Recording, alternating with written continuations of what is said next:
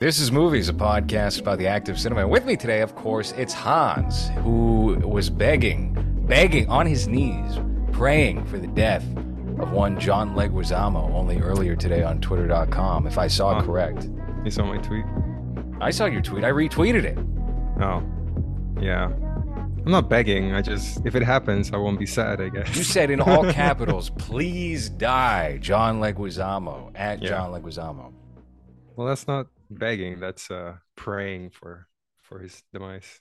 It's directed to God. God, please kill Johnny. Don't say that. It's YouTube after all. Hey, we've got a special guest on the program tonight. We have a very talented up-and-coming filmmaker. We have J. Curtis Miller. J. Curtis Miller, how are you doing this evening? You're on mute right now, so you're going to have to unmute the button before you speak. There we go. How's it going tonight?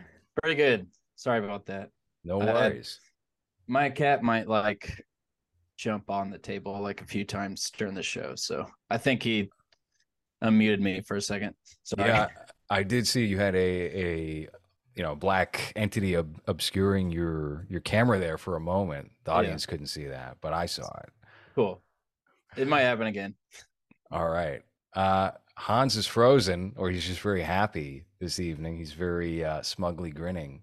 I don't know if you can see that he's frozen, but the film we're talking about tonight is John Boorman's Deliverance, and this was on your list of films to potentially discuss for this show. And I think John Boorman is a great and certainly nowadays underrated director as far as his filmography goes. He's got quite an eclectic career as a kind of studio hire for these, specifically it seems like Warner Brothers films were his hang up. And Deliverance is probably the crowning achievement of his career. So what is it about? What are your thoughts on John Boorman as a director, and what is it about Deliverance for you that you feel like there's something in there that's worth delving into? I honestly didn't. I don't think I had seen a John Boorman film up until I saw Deliverance, which is just a few years ago. I think I watched it during the pandemic or on the tier end of the pandemic, and I just I hadn't gotten around to it yet. And during the whole COVID lockdown, I was just immersing myself in kind of 70s gritty thriller type of genre movies. And then I watched this, but before I get into Deliverance, I hadn't seen it. I didn't even know who John Boorman was, and then a friend of mine recommended Point Blank, and I watched that for the first time last year, and it was I thought it was incredible. It's one of the few movies from the late 60s that feels kind of modern right now in terms of editing and storytelling and sound effects, sound design and stuff. So there was something about Deliverance that kind of it's just one of the few movies of any decade that kind of hooks you from the very first frame all the way till the very end, and that's what I kind of appreciated about it. And I actually I've been avoiding Exorcist 2 for a long time, just because The Exorcist is probably my favorite movies of all time, and I still haven't gotten around to that. But I know that's a whole other story, and I actually haven't seen much of his other stuff, but Deliverance and Point Blank for me are huge standouts. Now, I know you have a VHS copy, at least, of Halloween Ends. Do you have any sort of expectations, positive or negative, for David Gordon Green's upcoming, what did they call it? Hans, what is the title of the new Exorcist movie? It's Exorcist Prayer Circle or something like that. I don't know. There's two girls possessed in this movie, so that's different. Are you looking forward to it at all, Jay? I wasn't looking forward to it until I saw Halloween Ends, so now I'm looking forward to it. Were you not on board with Halloween Kills when David Gordon Green when he diverted into what he wound up doing with both of those features? Were you not on board with that? I wasn't on board with the first one just because I felt like it was really tonally just really off for me, and I didn't like the comedy at all. And then Mhm. when I saw Halloween Kills, I was like, it felt like an action movie, which I enjoyed, but it just kind of felt like, I mean, I like it enough, but I kind of felt like it was a little trashy. Yeah.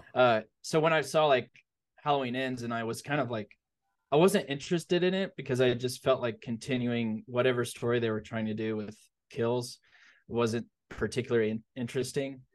Um, but when I found out that they weren't going with that direction, um, and I started kind of like getting into like forums and like YouTube channels like covering the making of Halloween Ends, I was pretty like on board because it felt really different. And then for me, like, I mean, Halloween Ends is kind of a mixed bag, but I really like it as far as like a cohesive story. It's Mhm. a mixed bag as far as the cohesive story, but the opening scene for me was like, it solidified any sort of like um direction that David Gordon Green could do with horror. Because I honestly, up until then, I didn't feel like he was like, he just couldn't construct like a good horror scene, if that makes sense. Like I just felt like this, it felt like he had more control in Ends, and he had like more of like a stamp on it, I I think. agree with that. And I love Halloween Kills, but Halloween Kills is kind of messy at the Yeah, same time. And he made the very safe. I don't think it was necessarily like the safe thing to do at the time, but it was certainly the desired thing to do at the time within like the horror community and that whole faction of fans to do what he did with Halloween 2018. And that obviously I feel like that set a bad precedent with a lot of these horror. Hey, we're rebooting it and we're going to use the same type. Like they all came out in total sequence copying that formula of 2018 Halloween. And then I think he was so on the money to just completely disregard anyone's expectations or hopes for what those sequels would be and yeah, turning it into a conventional trilogy by taking Halloween Kills and making that just a weird Eastbound and Down style, Righteous Gemstones, Vice Principal style comedy, and then yeah, hopping into Halloween Ends and just doing like a soft remake of Christine, yeah, which I really love both of those movies just as movies. yeah, And as Halloween sequels, they're so peculiar and full of character that they're probably at the top of the list for me as far as my favorites go. Like obviously people have come around to it used to be Season of the Witch. Now everyone's favorite Yeah. sequel is Season of the Witch. Now it's not yeah. so interesting to say that, So but I'm inclined to like those two regardless. And I still think Season of the Witch is pretty good. But It's yeah, The Exorcist Believer is what the movie's called. mm, The David Gordon Green one. I know you asked like okay. 5 minutes ago. And you must be a believer to pray for the death of John Leguizamo. Yeah. That's so dark, Hans. Dark Hans. That's what we're gonna call you. That's you whenever you have the lights off in your home. It's It's my Dark Hans. yeah. Yeah. So you're agnostic then to Exorcist believer? It sounds like Jay. Um, I don't know. I I honestly don't know what to expect. I feel like you don't really need The Exorcist. Really never needed a sequel to it, Mhm. except for Legion, Exorcist 3. Obviously, like that's kind of like a um like kind of like a, I don't know, that sequel worked, but I'll just have to see a trailer, and then I'll just have to see the movie for myself. Did you ever see the Ninth Configuration? Yeah, What'd you think yeah. about that? I That's like a fascinating, weird movie. I watched that for the first time earlier this year, and it was like, I don't know, it was so tonally, it was so jarring, but I liked like almost every bit of that movie. Um, so yeah, it'd be interesting if they ever like remade that, or I don't know if he takes like some inspiration from that novel, or that sequel, or that sorry that movie into this, Yeah. but I don't know. It Um, seems. Oh, go ahead, Hans. I've never seen the Ninth Configuration, but why is there a black man dressed like Superman with an N on his chest? Why do you think, Hans? It's Because of the listen, nine it's configuration, right? yeah, Number yeah, nine. that's right, the Yeah. number nine. Okay. It takes place in like So a it's the Richard psychiatric Pryor. facility. It's the Richard Pryor album, right? Hmm. Is it? Is that I the can't cover? can't say the title. Do you know the title of that Yeah, I know Richard the Pryor? title you're talking Okay. about. I thought that's what he wears, isn't Maybe, it? I don't know. Richard Pryor was in Superman 3. No, How but about the that? cover of the Yeah, album. yeah. Oh, We okay. know, Hans. We know. Okay. I don't know. I've Did, just never seen you it. And didn't one of the first images was just this man wearing a Super N this suit. what I'm man? curious. Anyway. Yeah. So we're talking about Deliverance Night. Now I would actually recommend you check out Exorcist 2, The Heretic, because I think it's a very peculiar and interesting fantasy film more Mm. than anything else. And it doesn't really do anything to I feel like none of the Exorcist sequels have managed to chip at the legacy of that first and really the only real Exorcist movie because it accomplishes so much as just like an exceptional piece of American filmmaking. That every installment that comes after, you kind of just have to. And maybe it helps that the tone of every single sequel has been completely different from all the rest. Like Exorcist 2 plays out like a fantasy film. It's almost like a very dark, the never-ending story or something like that. And Exorcist 3, I feel, is more of like a psychological crime thrill, especially if you watch the original cut of that. It plays so different. And then you get into the Paul Schrader one, which is very Nazi Germany, and you're in Africa, and it's high concepts, and it doesn't really work. And the unfinished CG at the end pulls the rug out from beneath any sort of investment that's built with that. And then the Rennie Harlan version is just that's not great. But yeah, I'm kind of I'm interested, but I'm like we probably don't need this. If he's gonna do more of what he did with those last two Halloween movies and just completely disregard any sort of hey, you gotta listen to the foundation here and continue that track. If he decides to do something like that, then I'm fully interested. But if he does attempt to ape what he did with Halloween 2018, I think we're good. I don't think we need that sort of revered. Oh, hey, we're back. Look, it's 90-year-old Yeah. Ellen Burstyn. She can hardly That's stand up. that's why that's why I'm kind of hesitant because it kind of feels like it's just a retread of 2018 Mm-hmm. Halloween. And going back to like Halloween Ends, that was like the first time he felt, or I felt like he was confident behind the camera and what story he was telling, because like he hired like new writers, and I think he like found like a like kind of like a window where he could tell like a story that meant something to him. I just with like being hired to direct like Halloween 2018 is just it felt more like a studio like mandate, Mm-hmm. like bring back Jamie Lee Curtis, bring back all these people, and just retread the whole. It's basically H2O, but I kind of think H2O does it a little bit better. Like that movie is very like dated in terms of 90s, but like it made more sense for like Laurie Strode's character to kind of be a recluse, change her identity, and like try to suppress all that stuff instead of just being like, it's been 40 years and I've never stopped thinking about it, even though he killed like two of my friends. You know, I'm not saying that's not horrific, but I don't know. It's a It's little not bit that more. horrific. Yeah. It's not Right. 40 years Yeah. holding onto a grudge horrific. Right. Yeah. What are you talking about? Everybody in Halloween Kills gathered around every year to talk about their Michael Oh, yeah. Myers stories because Oh, he yeah. was, what did he do? He killed like one girl 55 years ago, 70 years ago. He Yeah. killed a lady. Yeah. Yeah. And then Okay. they have like a little shindig at a bar where, what's his name? What's the actor's name? Anthony Your Michael favorite? Hall. Damn, they Yeah. should bring him back for Exorcist 7, whatever the hell Yeah. this one is. What's your favorite? One of the God, he priests. rules. Yeah, he should be. He should be. Absolutely. Is it going Yeah. to be a trilogy Exorcist Yep. or is it just a, oh, Yeah, they signed on for so 3. they're probably going to do that.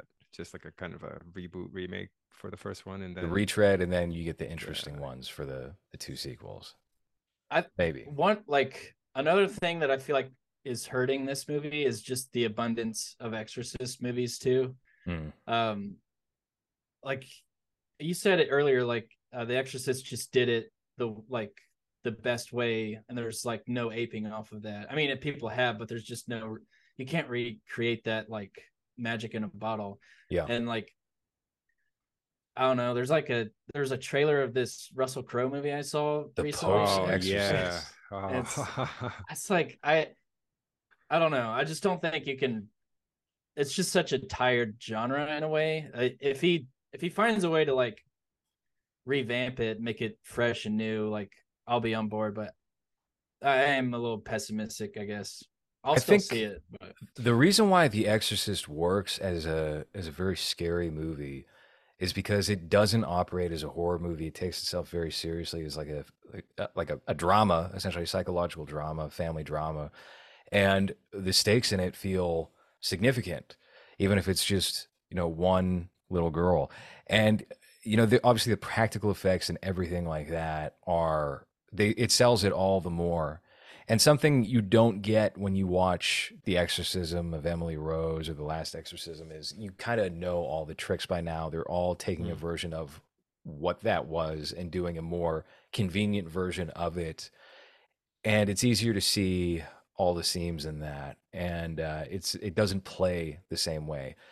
Also, I just don't know if Exorcist movies are really all that spooky now. This is not like nearly as much of a religious country as it Yeah. once was in 1973. So for that, the audience that's going to show up to that movie probably doesn't take the idea of demons seriously or possession seriously.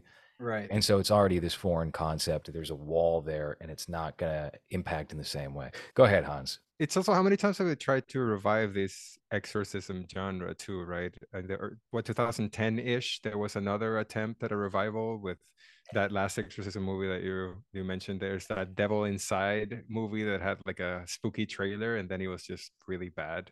Mm-hmm. And I remember that there was just I don't know, like 5 6 movies that came out around that time, 2010 from 20 to 2015 ish, where they tried to make that a thing again, but like you said, like the religious angle, it doesn't really hit that hard anymore. So it's kind of like, oh, okay, well, there's someone contorsing on a bed. That's creepy, I Yeah. guess. It doesn't really it's never going to have the effect that it had, back in when the original came out, where people were passing out and throwing up in the theater and losing their minds. But Yeah. Yeah. it just feels like I don't know, like who's I guess horror fans that like everything horror will be the ones going to this, but I don't think there's that interest for that type of audience that are going to be losing their mind of how scary this is, and are they even gonna go far with it, or are they even gonna take like I can't even think the last time I saw a horror movie that left me shocked because of something they did, so that's why I feel like the original one still has a little bit of impact because the time that it came out and how it was the first one to do that type of thing. But then I'm not a huge fan of the sequels, and I even tried watching that TV show that came out a couple of years Oh ago, God, and why it would you was do just that?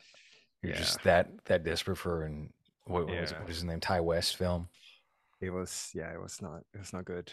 So I guess we'll wait and see what David Gordon Green does with it, but I'm not really holding I my feel like breath. if there's anybody who's capable of making at least an interesting Exorcist sequel, it's probably him. All of his Yeah. movies before Halloween ends, you would never get the impression this would be a guy who would be so into horror and be interested in touching up those properties. Do you have any thoughts on him just as a director outside of those films? Um, I don't know. I was talking to a friend the other day about David Gordon Green, and he seems like where Sean Baker would be if Sean Baker was given like studio movies. Hmm. Like he's fairly interesting. I've seen George Washington. I've obviously seen like Pineapple Express, um, and some of his other comedies. I can't Even remember those are the kind of weird when you think about his early filmography and then also the films he does around those. Like you wouldn't assume this same guy would be making the Seth Rogen, Judd Apatow film, like that era of filmmaking, or the fact that yeah, he directed so many episodes of Eastbound and Down and Vice yeah. Principals and Righteous Gemstone. So I don't know. His career is just so spread out. But sorry to cut you off. Continue. No, I was I was just gonna say the only other like indie drama that I've seen from him that I thought was uh, like pretty good was Joe, that Nicolas Cage movie he did. Hmm. It kind of felt like a precursor to Mandy. It was one of those like it was one of those like movies that Nicolas Cage did in the height of his Red Box era. Like Hmm. I get something like a I get a decent script and with all this trash. Yeah. And that was like before his like official comeback. I don't even know what you would consider his official comeback would be, but I think it was Mandy because he was yeah, doing like the Left Behind remake, like big budget Left Behind remake around the same time he was doing Joe, and yeah, Joe was the one diamond in the rough for that period of yeah, time. He was doing like Knowing, I think was the movie. He was doing like a Oh, post-apocalypse films, and then yeah, there's like a really rough period to tread. But Mandy, I think, yanked him out of that. yeah. Mandy's like that's like one of my favorite movies of the last 10 years. But Hmm. um, Joe felt like it came out like around the time Mud did, and it felt like the equal kind of like indie drama, like backwoods, like blue collar type movie. I thought that was really good, and that kind of like when I got like heard the news that like he was doing a Halloween like reboot sequel, I was like, that's so bizarre. But I was like, well, at least he can do like kind of grounded, gritty drama. And um, I haven't seen much of his stuff. He's very eclectic. Like I think the movie he did before the Halloween movies was some movie with Jake Gyllenhaal, where it's like, Stronger, yeah. yeah, it's just like weird choices. I don't know. Like he's kind of all over the place. Mhm.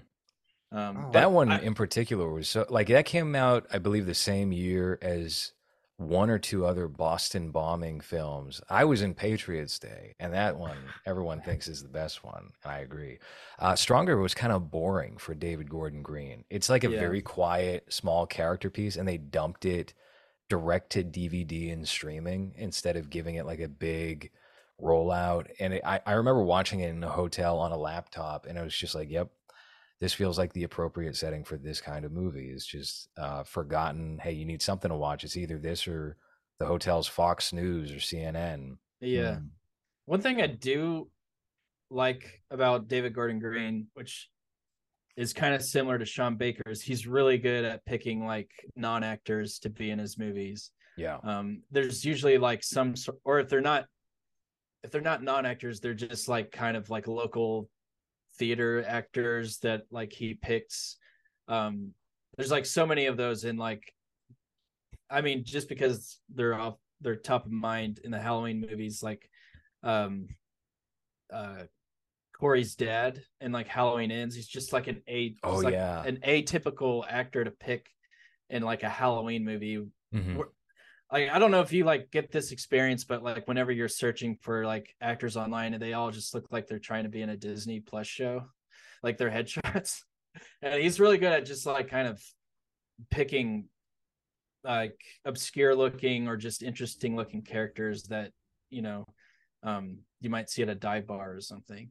You're in Tennessee, right? So you probably get like a different kind of crop of what that, if you're logging on Backstage or Actors Access and you're, sifting through people's auditions or their profiles or resumes, you see enough people where there's like these certain generic looks that just keep coming up. I feel Yeah, like in New York, there's a certain, almost like chiseled ish Mediterranean, like very generic, handsome kind of look, sure. that comes up a lot. And you see that guy often appearing in like, doing background or doing small roles and, stuff like that. Yeah. So like I, the I handsome worker at a pita shop.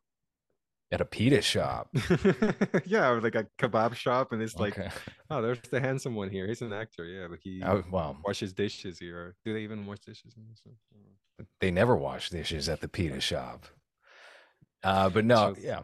yeah. What do you? So you liken him to Sean Baker. How do you feel about Sean Baker? And do you have a favorite Sean Baker film? Because he's somebody I came around to kind of late.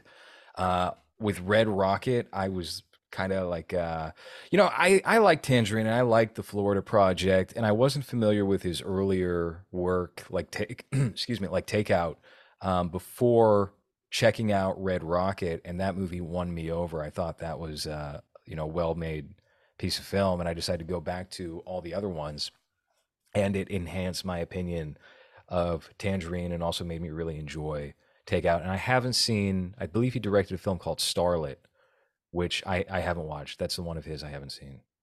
Well, I bought Takeout. I think I listened to a show that you were in that discussed that movie. I can't remember what that was called, but it, like interested me enough to buy it. Mm-hmm. Um, That was Flea Pit After Dark with okay, Jeremy Brown. cool. Um, I think he's probably like not like I don't know, it's hard to explain. I think there's so many overrated filmmakers working today, and I just feel like he's not in the limelight enough. Like his just every time his movie comes out recently, like Red Rocket would like top my list as far as like something. It just felt like he's really good at pulling really great performances out of like A-list actors mixed with non-actors. Mm-hmm. And he's like I think he shot Red Rocket on Super 16, and it just gives it a really good gritty filmic look. And like I don't know, he just seems like he tries to like go for it when like most people play it safe. Even though his stories are just fairly slice of life, there's still like he's still able to like write like a genuinely good like kind of arc to his movies, like surprising in a way. Like near the end of Red Rocket, I just wasn't expecting to go in that direction. With the whole like car wreck on like a highway and he's like being hunted. Like I wasn't Mm-hmm. expecting that. And the fact that he could pull that off on like such a small budget and just like again, like just kind of like a traditionally a drama movie. I don't know, he's just I'm always like interested in what he's up to. I think he's been like I've been following him on like Twitter and Instagram for a while. It seems like he's wanting to make like a genre like I don't know like if it'd be a thriller or like a horror movie. But it seems like those are the type of movies he gravitates towards. So it'd be interesting to see if he could like make one of those soon. I'd be interested to see what he could create with a budget, especially since he, like you were saying, he has some weird casting picks, both as far as like known actors and unknown actors. Yeah. It's he's also very good at just small stories of very flawed, I don't want to say unlikable, but very flawed characters that you wouldn't think would get, that main character role, and they work for that reason because they're very flawed and very non-perfect.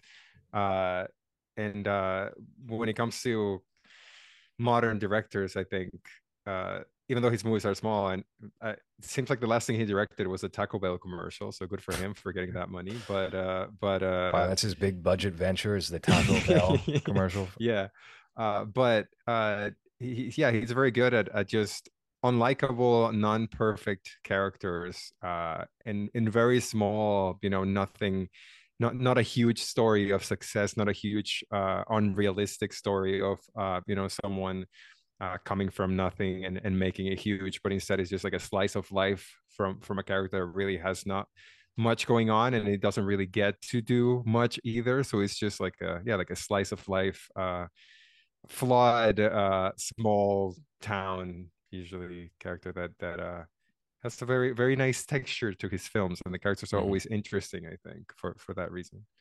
Yeah. He's really good at like I think he lives in LA, but he's really good at like immersing himself in like whatever location his story is set in, like in whether it's like Texas or Florida. He's just really good at just showing like the not pretty side of all those small towns and like showing the dark and depraved sort of like surroundings. I don't know. I don't feel like enough directors do that sort of thing. And there he goes. So. But I think it's also interesting because he doesn't try to put an LA light to that. And what Yeah. I mean by that is that I don't remember where Red Rocket is based, but it's like a small town, southern, if I remember Yeah, correctly. it's like a really small town in Texas, like in the middle of it, like middle of But he, nowhere, pretty but much. instead of I believe doing it's the Galveston. Okay, instead of doing the Hollywood thing of like, well, it's a small town, so we're just gonna do a caricature of it and make fun of it.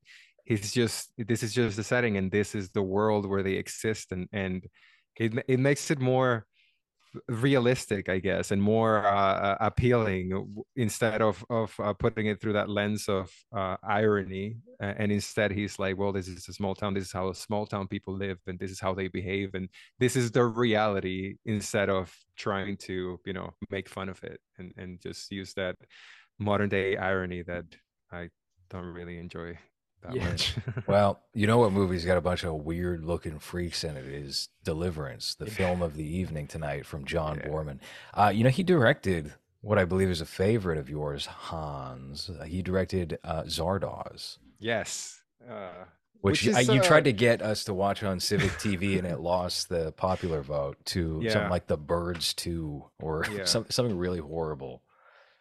Yeah, it's just Kikassia. like a weird, you know, uh acid sci-fi movie. And it seems like that's the movie that he did after Deliverance, which is it's funny because it's the complete opposites, I think, of Mhm. filmmaking. This Deliverance is so grounded and so real, I guess. And then you have Zardoz that's just like an acid trip, like a weird But that sci-fi. kind of fits with his MO afterward, especially with Exorcist 2, which was the first John Boorman film we discussed. But he also did Excalibur. He's got a couple of known quantities under his belt as far as film goes in the 1970s.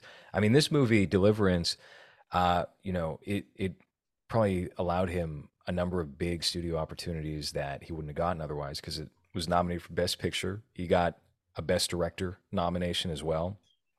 I'd Yeah. be, Have you yeah, guys seen Cabaret, by the way? yeah. I was okay. I've never seen it, but I can't imagine like a Liza Minnelli movie being better than this. So is that one of those years where Ooh, I didn't it's know like Cabaret both? beat Deliverance. What were the nominees that year? Cabaret's good, I think it was but Godfather that Yeah, won that year let me in pull it up. I have it right here. 72. Um,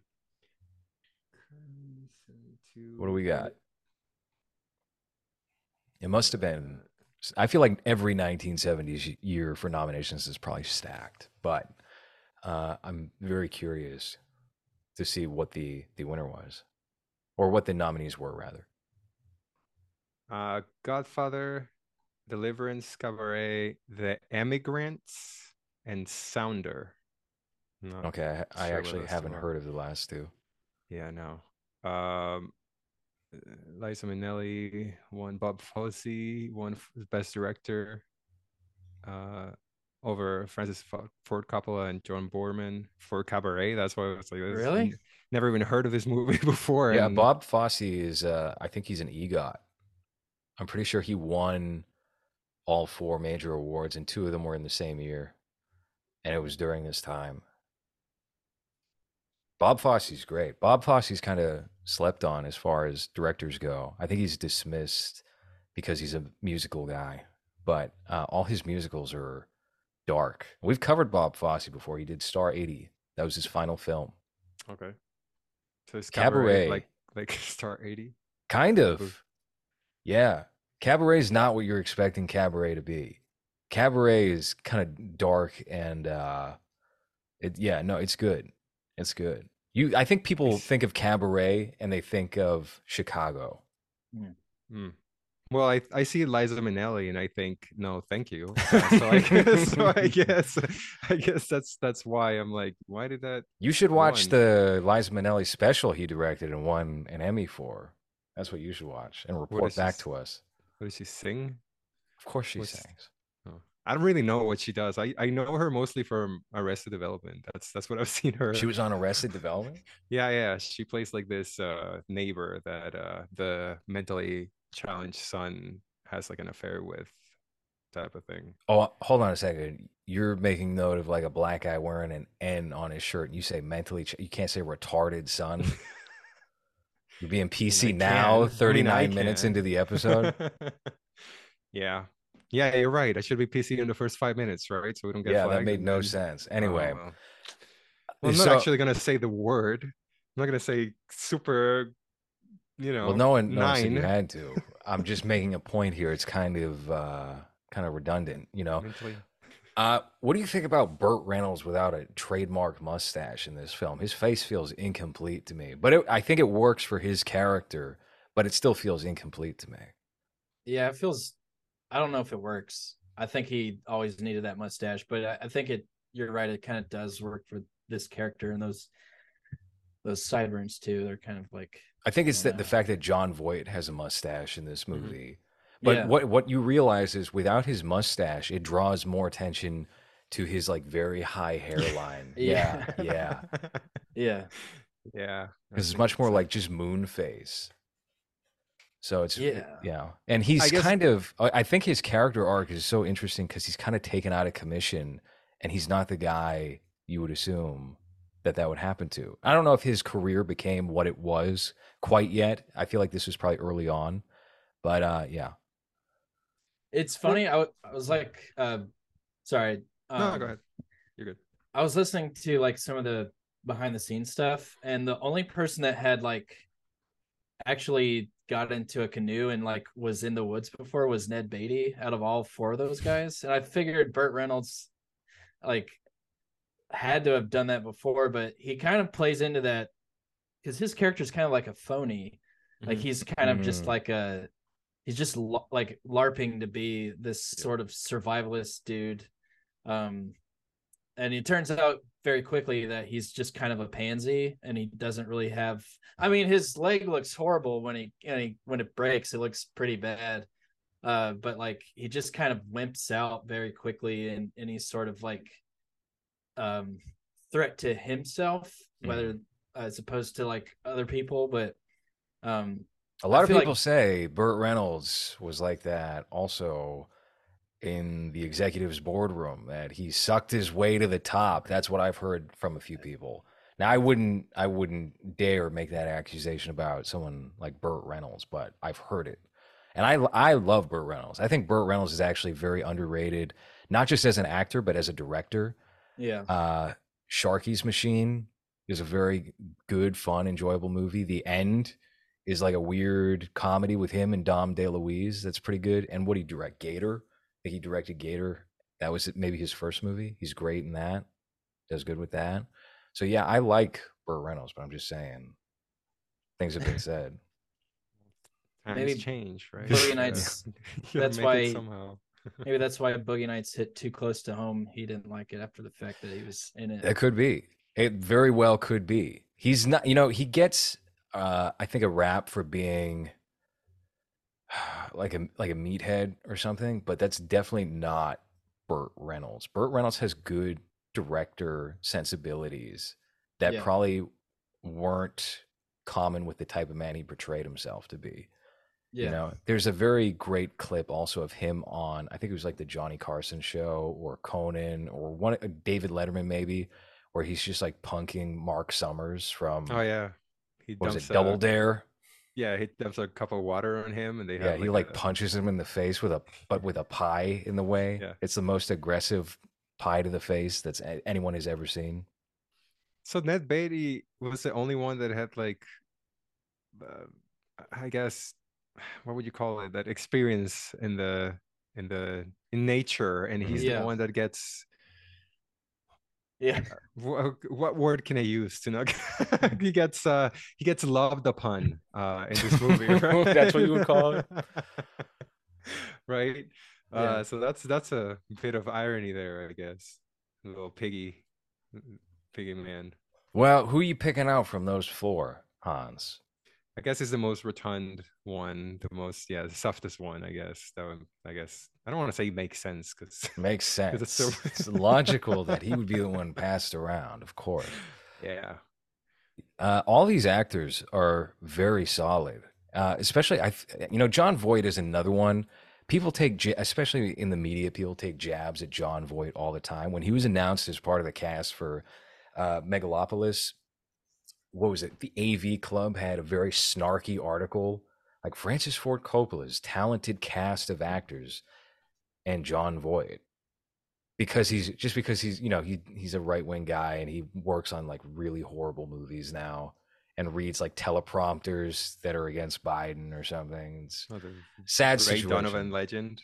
Oh, right. No, that's probably the one respectable thing he's done in the past 10 years is Ray Donovan. But yeah, no, John Voight is so great. And I don't think he gets enough credit as this kind of actor. Is in anything he's in, anything he appears in the 1970s to like mid 1980s, you're going to get a pretty entertaining film out of that just as a result of his performance. Yeah. He kind of has like probably not to the extent, but he has like a almost like a similar trajectory as Jack Nicholson. Like his earlier work is really interesting. Midnight Cowboy is like probably one of my favorite movies, and he's like, I mean, he's like the star of that movie. Mm-hmm. And it was kind of working with a lot of interesting directors in that time, as was Jack Nicholson, but they hit like a at some point like in the 80s or like early 90s, they hit like some sort of like, I don't know, like a wall or something, and they're just that character for the rest of their life. But yeah, he had some good stuff early on. He's Well, I think yeah. that's the strongest part of this movie, right? How every character has like their own distinct personality and their own distinct thing going on. I feel like a lot of the time when you read scripts or when you watch like modern movies, there's not a lot of time put into developing those characters before the story even starts. But everyone is very distinct here, and you know exactly who every character is and how they will react to what's happening. And I think that's what makes such a because it is a very simple story. But the fact that they all seem to have like a personality itch, and even though they're friends, they're not really the same, makes it a very straightforward story. It's more interesting just to see them interact with each other and how they will react with this bad situation that they're put in. Yeah, totally. And how do you guys feel about the fact that it kind of ends on an unresolved note? I think that's like probably one of the best aspects of the movie. Like I love that movie like from beginning to end, but the final 20 minutes is probably like the most kind of, I mean, ironically, it's like kind of the most intense for me. Hmm. I always love it when like characters are hiding something and they like kind of get away with that they've hidden that they've murdered two people and they're going to live with that for the rest of their life. I think that's more interesting whether than just like coming clean, because it's a little bit more realistic in this sense. Mm-hmm. Um, I completely agree. I think I pair this movie in my head pretty frequently with Straw Dogs. Oh, I thought you were gonna say Without a Paddle. From 2012, I think, with No, that was Seth Green 2012. That and was more like 2003. That was Seth Green, Dax Shepard, Matthew Lillard. yeah, it's If pretty that came same out movie. in 2012, that would have been part of like the American Pie Right, Bandcamp fake true. sequel line, Yeah, okay. Same movie though, more or similar. less. Yeah, it just needed Eugene Levy, and it could Yeah. have been an American Pie sequel. Yeah, no. Do you have any thoughts on Sam Peckinpah or Straw Dogs, Jay? well, it's funny you mentioned that because like Sam Peckinpah was like uh he was like kind of up for directing Deliverance, and I for whatever reason he Mm. wasn't chosen. Um, and I think that would have been I think Deliverance would have been a wildly different movie um, than what it is now. I think John Boorman kind of gives it a little bit more of like uh he reins it in probably more than Sam Peckinpah would have. He kind of just like um I don't know, he just like probably would have grounded it more. I love Sam Peckinpah. He's one of my favorite directors, and uh, I think Straw Dogs was like the first movie of his that I watched, and it's like a 5 out of 5 for me. I love that Mhm. movie It's and kind of most of the stuff too. crazy. It's kind of crazy that this movie has been like parodied and referenced in so many like credit card commercials in the years since. Like, oh yeah, the rape movie, the movie where they go out to the woods and they get raped. They're raping Ned Beatty. Let's put Yeah. that in the MasterCard commercial. We'll have the banjo sequence. It'll be so charming. It'll get people to sign up en masse. I Yeah, mean, that banjo sequence is pretty great, though. It's like a great way of starting. It got me hyped when I was watching it. I was like, oh, okay, this is pretty cool. 3 minutes, 4 minutes of just this retarded child matching or besting this man with the banjo. So that was cool. I wish there was a little bit more of that, actually, a little bit more backwoods rednecks just being disgusting, I guess. But yeah, I think I like this movie a lot. I had seen it years before, and I didn't really remember much of what happens. And now on this rewatch, it's like yeah, it's I I I don't want to say 5 out of 5, but it's as close as it can be. And I don't know if it's that thing of the 70s where everything was so realistic and so small, I guess, and nothing grandiose, nothing um uh just closer to real life, I guess, and these smaller stories that just makes it work a lot more than what starts happening in the 80s and 90s, I guess. What do you think is the drop off point? Like, what's the turning Oof. point as far as films go? A lot of people cite Heaven's Gate. I don't think it was Heaven's Gate. I think when genre started becoming bigger, maybe when the horror icons started coming out and those movies became more successful and more in the limelight, I guess, maybe. But When did I don't know. Empire There's so Strikes Back come out? Was that 1980? Yeah, I think so. 87. Uh, Star Wars yeah, comes out in 77, but they hadn't taken the leap into, hey, we got to have like, studios weren't thinking, I don't think they were all thinking we have to have a massive tentpole franchise. You had the Bond films for MGM, but that was the exception. You had maybe a couple of Superman movies at Warner Brothers, but I don't know. yeah, It was kind of gauche to do a sequel to yeah. anything. Star Wars ruined cinema. Yeah, Yeah, kind of. yeah, Because because then you get that's Indiana Jones, you get yeah. everything. So I guess John Williams and uh George Lucas. fucking George Lucas. Why can I fucking think of George Lucas ruined cinema? Yeah, it's their fault. And then Steven Spielberg made it worse, right? Well, all those guys were a pack. You had Coppola, you had Lucas, you had Spielberg, and they were all hung up on Japanese cinema, Kurosawa, and Mm. tried to bring their version of that. And anytime something great happens in cinema and it leaves an imprint where things change after that, it Because I always unwinds and creates a very horrible negative effect that continues on. So, Star Wars, The Dark Knight, the first Iron Man movie, mm. these all spooled out into something really bad for movies. Because I feel like every time we've covered a 70s movie here, it's always been just uh, better. And Hmm. I hate, being I'm not a snob at all. I like a lot of modern movies, but I feel like the way that they were making films back in the 70s, it's so much more interesting and so more like there's more of a craft to the filmmaking than what you Hmm. find any time after that decade. I think Uh, the main thing that you see with movies from the 1970s is that it's like the most honest decade Hmm. as far as filmmaking goes.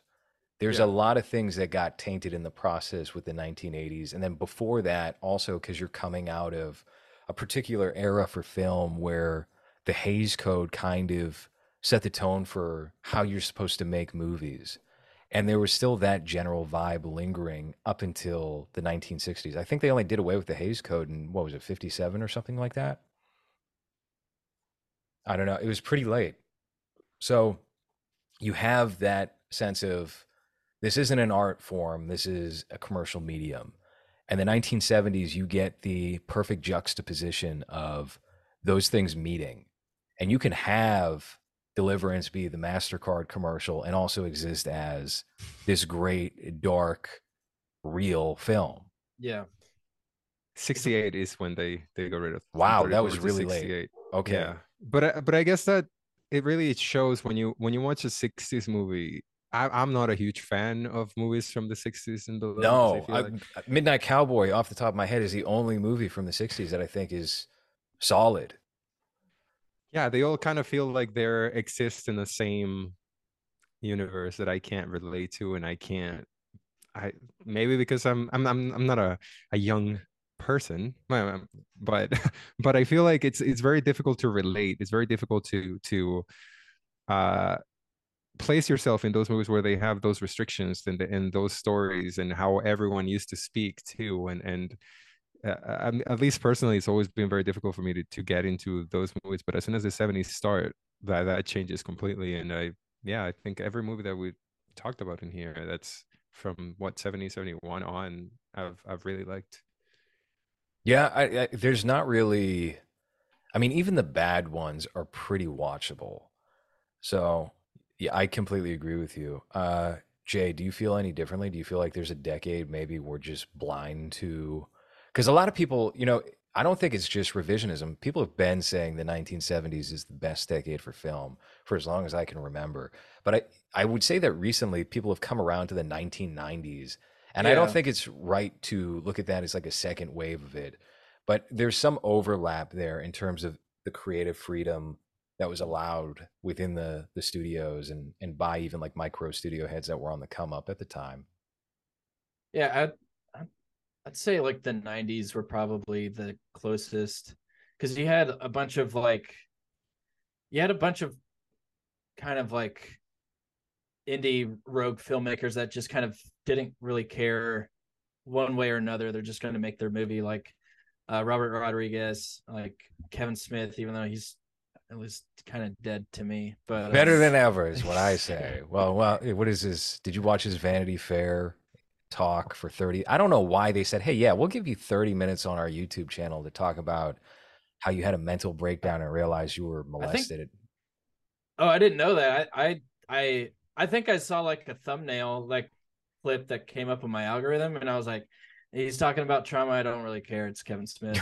Like I Wait, don't. he Yeah. realized that happened? How do you realize that happens Here's what he 20 said, years later? Okay. because I watched it. So I this is speculation. I don't know anything. I'm not in the know. I have a feeling that his wife left him and he hasn't admitted that yet. Because Hmm. right after his daughter moved, because I'm a Kevin Smith fan and I was part of his what is his thing? Hans. Do you Nobody ask here would you? know. No, no, no, no, no. He has like a mug club subscription thing where Oh, you get, but then I uh, stopped because one podcast episode was literally him on a lawnmower for 40 minutes, not saying anything. It was just the lawnmower. And I'm just not crying. exaggerating. It was just that. And I was like, I Yeah. can't, even though it's only like $1 a month, I can't do this anymore. So I He's was out. just smoking weed and bawling his eyes out. That's cool. That happened too. That happened too. He did a podcast the same day his dog or something died and he was just crying for 20 minutes and then uploaded that. God. I was like, Oh, there has to be like Jesus. a wall of space here between you, like the real you and everything you put out there. And it seems like he struggled with that. And he actually talks about that a bit in that video where he felt like he was existing through his persona too much and putting too much out to the public. And then something caused a mental breakdown. And I think it was that after his daughter moved out, him and his wife split and he moved into a movie theater in New Jersey, like the Phantom of the Opera. And he's just been there. He's been living there. He hasn't gone back to California, as far as I know. I And I think think that's what did it. it's a big problem when all you do is surround yourself with people that you're helping because no one's going to tell you to not do that, right? Like I can't imagine me recording a podcast where I'm just crying and you or Jerry not making fun or just being like, what the fuck are you doing? So when you're someone like Kevin Smith who's brought up so many of his friends, right, with his comic book store and like everyone he puts in his movies that are not famous, Mhm. uh, you don't have anyone around to just be like, hey, maybe don't share that, maybe I bet you people have said that to him. But here's the thing too. He portrays himself as like this soft, cucky guy. But if you watch any behind the scenes footage of him directing, like no, he's a real director. He's not like shy to shut things down and voice his opinion. That is all a facade. Hmm. So it's like David Lynch. Like David Lynch has this persona of like I'm just a spiritual guy in my little wood shop, whittling away at some wood. Today I'm gonna make a boat out of wood. And then you Yeah. watch him on the set and he's like screaming at the Oh actors, yeah. like, just shut the fuck up. What do you mean we don't have time? Like he's Yeah. pretty nasty. Those Um, those clips of him. on the set of Twin Peaks season 3, where he's shooting Yes. like a 3 minute long take, and it's just a wide and it's kind of flat looking. Mhm. And then this, I think the AD, she's like, it's just some young California girl. She's like, are you gonna go in for coverage? And then he's like, what is this? Like, no, I'm not. Like, this is. It's like, what is it with you people? I think he said that at Mhm. like one point. Yeah, Um, it's a similar situation to that. So he was talking in this video that because of his mental breakdown, he checked into some care facility and he was telling a story about how some girl instructed him and another boy, some girl who's like 15, to suck each other off when he was 5 years old. And then this is where he like started breaking down in the video. And he's like, "Yeah, I didn't realize that I was molested, and this now changes everything in my life and makes sense of why I'm a director." And it's like, What? Is yeah, that why you're a director? I didn't What? suck When anybody are off. when are you getting your video where you move into a theater in New York and you're just like, when I was 5, I was tricked into sucking off the guy outside of a liquor store. Yeah, Mhm. that's so weird to me. Again, why share? He's always been very open with his fans, and I get like he's his DVDs of him just doing Q&A to his fans and whatever. But I feel like it has to be a little bit of a boundary of like you haven't made a good movie or haven't done anything interesting in a while, and now I guess this is what his justification as to why he's going through it, and just there's some things that just people don't need to know. Yeah. I had no idea he's not in LA anymore. That's news to me. That's kind of that changes a lot. Like, I kind of want to go into that rabbit hole now There's a after lot this. of interesting little speculations.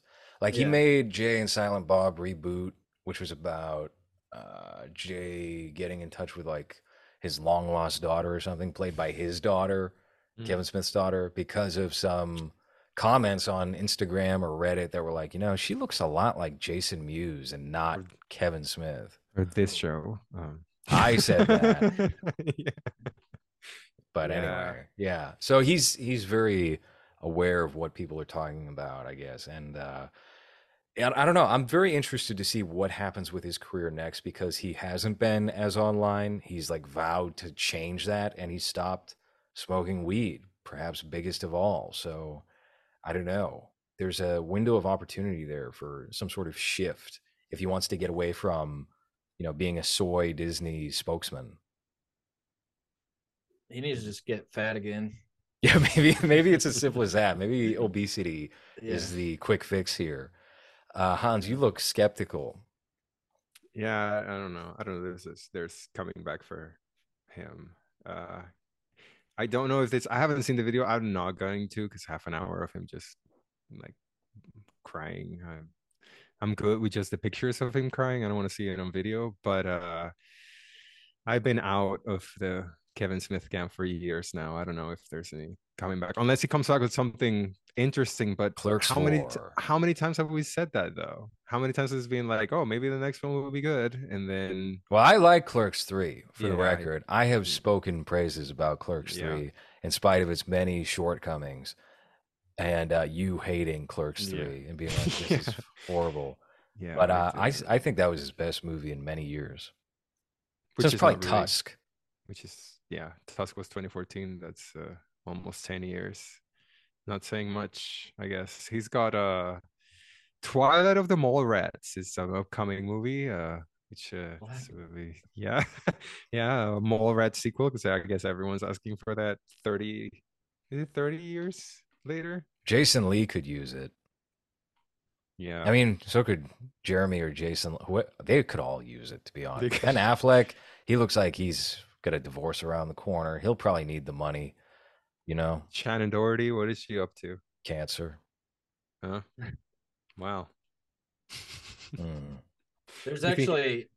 Good. Sorry. do you think Ethan Suplee will get fat again for the He's like the sequel? biggest get of the movie at this Yeah. point. Because of his podcast, right? It's not even because of his acting. He's got a fit Just man people podcast now. surprised whenever they see him. That's why. It's not even a pod. It's just, hey, an image of him popped up now. Can you believe it? No, Yeah. I can't believe it. Okay. A-lister. I don't know. Who else is in that movie? Uh, what was that girl that was his Joey girlfriend? Lauren Adams Yeah, she probably needs it too. Wow, the cast is like 7 people in IMDb. That's weird. Oh no, wait, hold on. from Mallrats too. No, that's the deleted scenes. No, Jason Lee, Claire Forlani. She's another one that disappeared. Um, Stan Lee. What is Stan Lee up to right now? I think he's in the uh, process of being computer regenerated by by Disney to appear in The Marvels, coming yeah. to Disney Plus.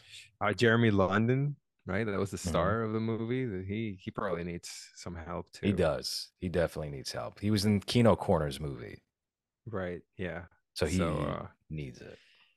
I guess good for Kevin, giving all of those people another thing to do 30 years after that, I guess. Were you How looking about forward to him? Deliverance too? Who's alive from that cast? John Voight.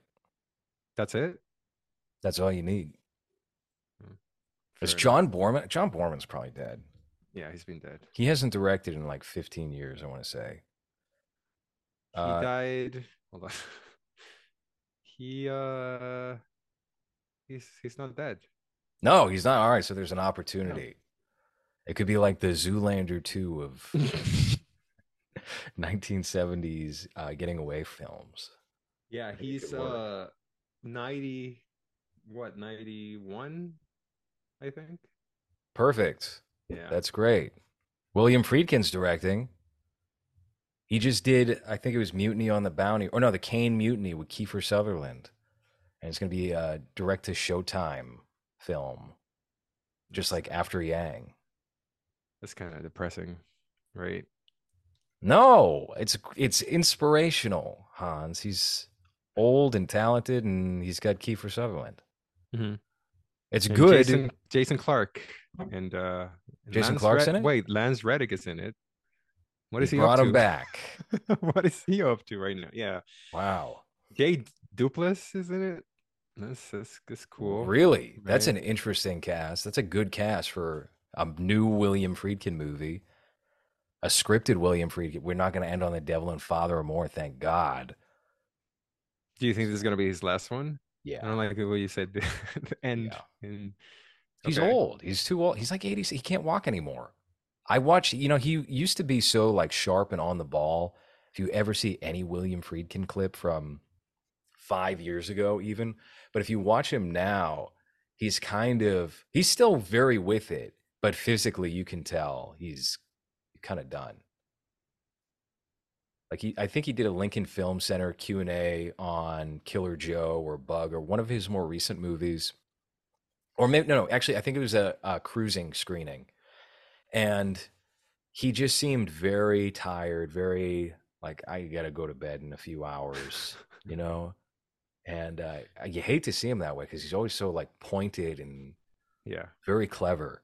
And bullying what's his name?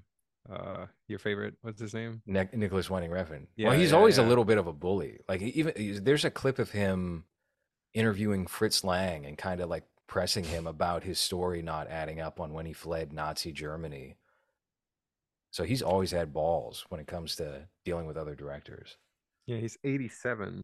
Whew, Um, so you're right. Maybe the Kane Mutiny, Kurt Marshall might be his last movie.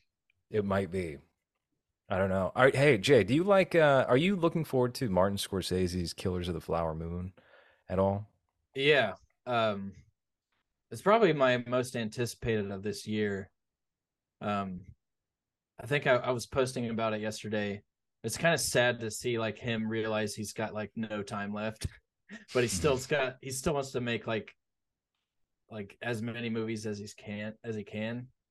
Um, I don't know. I'm really looking forward to it. I was talking to a friend about the who read the book, and he said like um the running time justifies that book because the book is just full of like a lot of a lot of crazy stuff. So I'm looking forward to it. As long as there's no like I don't know, de-aging on Robert De Niro. Yeah, That's that the only was. reason why I want to see that. Just to see him fight someone. Master Gardener, did I ever come out? I might be going to see it in a couple of days. It's out. It's kind of out. He's doing like Q&A screenings, but they're not. I don't think they've properly released it yet. Oh no, it says May 19th. Okay. All Oh, right, so so it's 2 days almost from out. now it comes Yeah, out. yeah, yeah. Yeah. That's another old man movie that seems interesting. Who He might looks rough. He looks like he's. I mean, if you saw any recent interview with him, I know he did the podcast, the Ion Pack, a couple of months ago, and he seemed like he was pretty lethargic with that one. He had to break and go to the liquor store midway through, which nice. is He pretty needed great, fuel. He needed his fuel. Look of at him. course. But there's been some photos of him from recent interviews, and it seems like he's very tuckered out in his health. I don't know what's wrong with him. It could just be I mean, he's like organ two failure. 200 years old. How old is he? He's not that old. Really? Oh, Yeah, no, he's only like 70, maybe 70. He might be late 60s. it's just it's what happens when you're very horny. It just ages you. It ages you way more. So Paul Schrader is still being horny on Facebook at 76. Oh wow, yeah, he 70. looks like Oh, whoa. Okay. yeah, yeah. So stop being horny, people, because that's what's gonna happen to you. You're gonna look withered at 7. Yeah. Hmm. Well, that's how many of those old man movies are coming out? We just mentioned three. Is there any other old close to death director that you're like waiting to see a movie that's going to be coming out soon? Might be the last one. Well, Maybe not director, but Indiana Jones. Like oh, those man. ancient Oh, Indiana Jones on screen, oh man, Yeah, that he's looks ready to fall apart, taking too. second fiddle to Phoebe Waller-Bridge. Why is she getting all of these like big properties? I know she got hired to do that last James Bond film. She did a touch up on the script, I believe, and they want her Yeah, to do the next one, like direct the next one, which seems ridiculous. I don't know. And then she's the star of this new Indiana Jones film. Why? I well. don't What Have know. about have you seen Fleabag? no? That's why. I don't know. I've never seen, I've never seen it, but I know that's like her biggest, like the most famous thing she's done. I have no idea what it is, but yeah, yeah, it's a weird choice to make your new uh what's the actress what's the Harley Quinn actress name Margot who wasn't Robbie. yeah who was on everything for a while, just like the girl from Blonde was in everything for a while and then they just got rid of her after Blonde. What's the I just Spanish? I just don't see the appeal in her at all. I can see the appeal in Margot Robbie and Ana de Armas, but I can't Yeah, see any appeal to Phoebe Waller-Bridge right next yeah. to Indiana Jones. I don't No, know. it'd be like putting Lena Dunham in there. That's my. Yeah, She's just UK Lena Dunham. That's how I see it. yeah. Or something like the Broad City Girls. The Broad City Girls in Indiana Jones. That could have been a timeline, but no. I just feel Um, bad for her. I mean, I feel bad to a point for I was gonna say Michael J. Fox. Well, I feel bad for Michael J. Fox too, but but for Harrison Ford. But at the same time, it's like you don't have to take these roles, right? You don't he might. actually I have. don't know. He had a boom of taking on like everything offered to him in the past year. He did that Taylor Sheridan show that's a spinoff of Yellowstone. He agreed to do this, and then he signed up for Marvel all in the same month. Oh, and he was in that Apple TV show where he plays a shrink. That's right. So Yeah, he must have like a severe debt yeah. he's taken on, and that's why he's doing all of this. Mm. Hmm. But Well, hey, Jack's back. Jack Nicholson looks better than ever. Man, he looked like shit a couple of years ago. Now he looks kind of good. Now he looks after like Jack Nicholson again. yeah, he retired, right? I think he was What a forced to shame. retire. I Yeah, think I we don't should know. bring him back. I think we I should think reach it's out. time a return of the Joker. That's what I say. Put him in this Flash movie. Do one more reshoot. Yeah, Yeah. just de-age his body and face. Nah, you don't need to do that. I think it's fine as is. It would work. I think it would work. Maybe they do The Shining too after all these years. Maybe One Flew Over the Cuckoo's Nest 2, and he actually lived, and he's just in there retarded and old now. I think covered in food, just yeah. with tits. Yeah, yeah. That's Mm. I don't know. yeah. I would like to see him have one final performance because that James L. Brooks movie with Owen Wilson and I think it was Kate Winslet. That's a not good note to end Is that on. How Do You Know? Is How that do you it? know with Luke Wilson? Ugh. And Yeah. Paul Rudd. That's yeah, it looks horrible. No, we could do better than that. He was supposed to be in the remake of Tony Erdmann that was going to star and be directed by Lena Dunham back in 2015 or so. That could have been good. And obviously, it's not what happened. I don't know. Do you buy, according to Bill O'Reilly, good friend of Jack Nicholson, Bill O'Reilly, all those claims of his mental health deteriorating are false? Do you buy that? I, I mean, if you see him in those photos with his son, right, in those Laker games, he doesn't really look out of it. You know, he could look like those photos that they got of him waking up or whatever, where he just looks like like he's just coming out of bed and then the He's just paparazzi got him. staring at a plane for 12 minutes. Yeah, yeah. But in those pictures, he seems pretty uh there still. How old is he? He's about 80.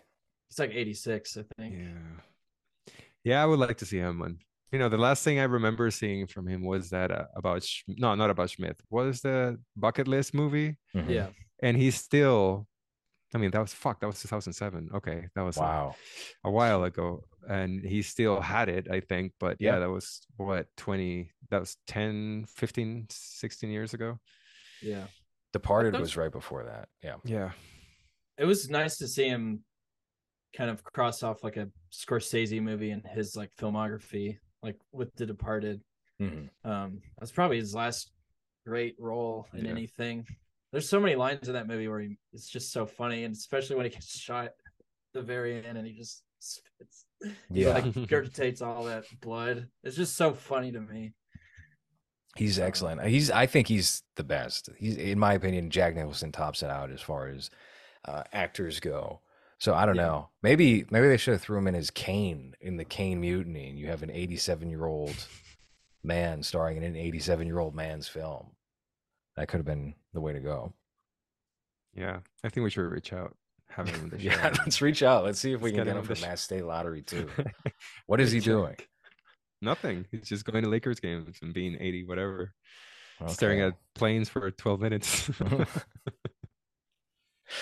Maybe he can play your driver in the sequel. We'll just Yeah. replace Tom from that final. You know how they do that? Sometimes they'll connect the two movies immediately, but then something will be different. Like they'll change the A-lister. Like Kung Fury 2 suddenly has Arnold Schwarzenegger as Kung Fury. Maybe we do that, and Jack Nicholson's just your driver, and he's got sunglasses on. He doesn't say Yeah. anything. He doesn't drive. He's just there. He's just sitting there looking Yeah. forward. Yeah. I think that's Yeah. it. That's the method. All right. I think that's been movies for today. Jay, thank you for coming on the program and talking about not just Deliverance, but a whole variety of subjects. And we'll have to do this again soon, man. Yeah, for sure. Thanks for having me on. Absolutely. Do you want to direct people to any particular spot? When is your short film? Your short film's not public yet, right? It's not public yet. I'm playing the festival waiting game, seeing what it gets into. I've been burnt before, so I'm not really expecting a ton. Mm-hmm. But I assume that'll be like released in the fall sometime. So, and it's great. It looks great. The performances are very good. You did a bang up job with that, man. Thank you. I appreciate it. All right. Hans's H-word name on Twitter, LowResWB on Twitter and Facebook. Patreon.com/lowres. Join us in the $5 tier if you are listening to this on Spotify or Apple Podcasts. That has been movies for this week. Thank you for listening.